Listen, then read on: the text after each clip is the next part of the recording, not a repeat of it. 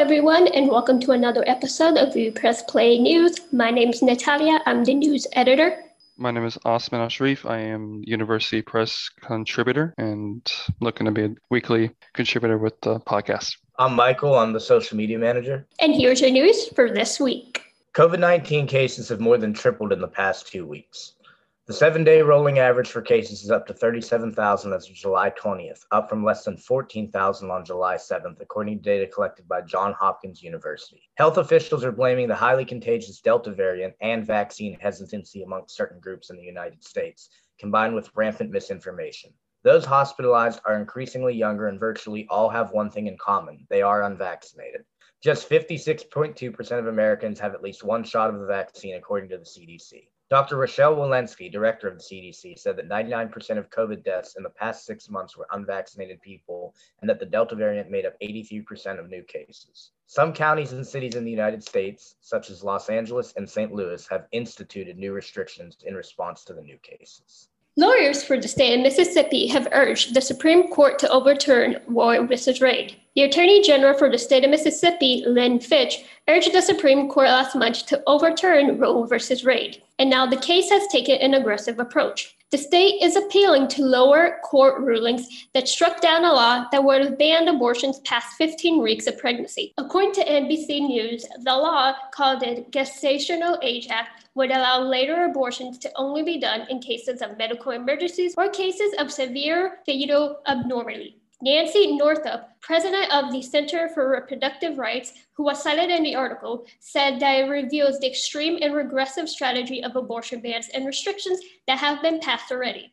The court will argue this case sometime this fall. Last Friday, a Texas federal judge ruled that the immigration program would grant and prevent the deportation of thousands of young immigrants who were brought into the country to get a pass and waive any deportation reasons for 2 years and can be renewed. The judge ruled it illegal in preventing any new DACA, or as the Deferred Action for Childhood Arrivals, applicants for being submitted or processed through the systems. Since former President Barack Obama back in 2012 introduced it to keep any young immigrants that came through from the southern border of the United States to stay in the country, former President Trump announced he would end it in 2017. But the Supreme Court ruled that in 2020, it hasn't ended properly. According to Hannon, the judge who ruled against it said this, and according to AP News, the hardship that the continued operation of DACA has inflicted on them, being the states. Hannon would go on to say Obama did not have the power as the DACA law avoided Congress. States such as South Carolina, Texas, Alabama, and others, being Republican states,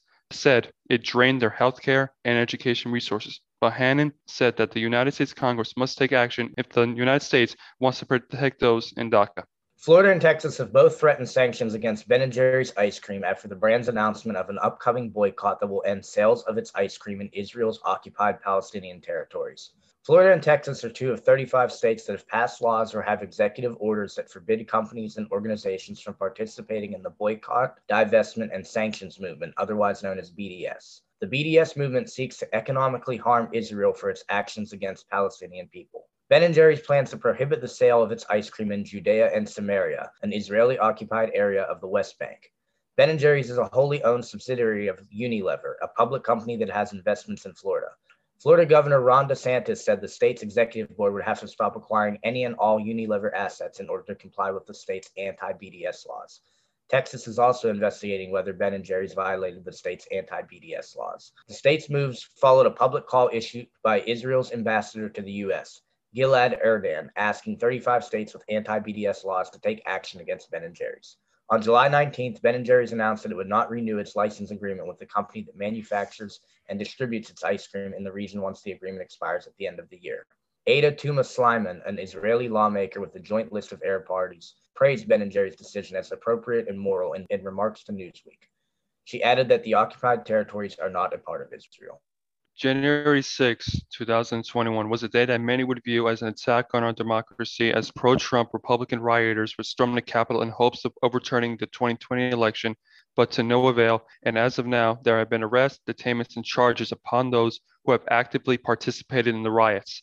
House Speaker out of California, Nancy Pelosi, established a September 11th-like commission in reference to the commission to investigate those responsible and bring those to justice for the crimes and the killing of almost 3,000 people on September 11, 2001. As she's selecting and approving any members interested in serving on the commission, there's a sense from the GOP that she is not interested in finding out the conspirators, but she is in fact just playing politics.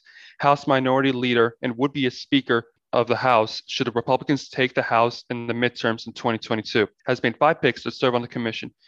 Pelosi has vetoed 2 of those 5 GOPers, 2 of them being Jim Jordan, a stout Trump supporter out of Ohio, and Jim Banks, Republican out of Indiana. Both Banks and Jordan objected to confirm Biden's win over the former President Donald Trump. McCarthy, out of California, called out Pelosi's move as a, quote, an egregious abuse of power and accused her of being more interested in playing politics than seeking the truth, according to CNBC. This came from a comment that Republicans are, quote, Republicans are afraid of the truth. There have been others from the red side of the aisle arguing that Pelosi is selecting members who have the same views as her. Despite being Republican, she has approved Elizabeth Liz Cheney, the daughter of former Vice President Dick Cheney, her being the lone Republican from the state of Wyoming. She is known to be a devout Reno, in other words, is a Republican in name only, who has recently been against the former President Trump and voted against Trump in the impeachment proceedings that looked to impeach him on the January 6th of inciting a riot. Pelosi refused to appoint any one of the 2 GOPers, quoting, may well be a material witness to events that led to the invasion, Cheney said. The other disqualified himself through comments that showed he viewed his appointment as a political platform, she said. After she had refused both Banks and Jordan, McCarthy threatened to withdraw all 5 picks from the commission. The Summer Olympics are in full swing as the Games started this past Friday, July 23rd, after a year-long postponement due to the COVID-19 pandemic. Spectators are not allowed into the Games, and Tokyo is still under a state of emergency due to the rising case numbers of COVID in the country. The number of COVID cases linked to the Olympics stands at 127. The Games were ended on August 8th. In other Olympic news, the International Olympic Committee, also known as the IOC, announced this past Wednesday that Australia will host the 2032 Summer Olympics and Paralympics. The next Summer Olympics after Tokyo will be in 2024 in Paris and LA in 2028. For Winter Olympics, Beijing is hosting the 2022 Winter Olympics. Jeff Bezos joined Richard Branson, the key person of Virgin Galactic, flew into space with his brother Mark Bezos, a volunteer firefighter and investor, and 2 other passengers on the Blue Origin spaceship to fly away from Earth and coming back again. The 10-minute flight was automated, unlike Branson, who flew 9 days apart from Bezos. He had a piloted crew, while Bezos had an automated one without any space officials on it. Some say that they were witnessing history. Quote this, I got goosebumps, said Angel Herrera of El Paso, Texas, who watched the launch from inside Van Horn High School about 25 miles away. The hair on the back of my neck stood up, just witnessing history, said Herrera. Blue Origin is making work on a massive new rocket titled the New Glenn, which can be a reference to John Glenn being the 3rd American to go into space or go on the moon, and the 1st American to Earth, and as he did many times. New Glenn looks to put payloads of people into orbit from Cape Canaveral in Florida. The company also wants to be on the moon, which hasn't been done since SpaceX did it in 2018. Bezos and Blue Origin are challenging NASA's sole contract award to SpaceX, which should be an interesting space race to the moon again. Bezos, thanked Tuesday, was this, and I quote, every Amazon employee and every Amazon customer, because you guys all pay for this, which has caused an uproar amongst Amazon workers and Amazon union supporters. Bezos said he finances the rocket by selling $1 billion of his Amazon stock and contributes to it every year. And an update, the FAA will not give Bezos astronaut wings, as rules say to qualify, one must engage in activities that contribute to public safety. He hasn't, and you can say Bezos is not an astronaut. On July 22nd, the United States Senate voted to increase the defense budget by $25 billion.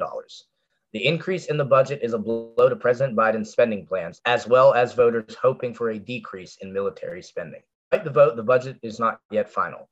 The Senate and House must agree on a final defense budget bill later this year. The House and Senate Appropriations Committee will have to agree to go along with the proposal for the budget increase to happen. Republicans have been calling for an annual increase in defense spending of 3 to 5% above inflation and have become angry with Biden's quote-unquote flat budget, which they contend cannot keep up with China. GOP members of the Armed Services Committee have argued the Pentagon is being left behind while Biden and Democrats look to boost spending for most other federal agencies. And that has been your news on New Press Play News this week.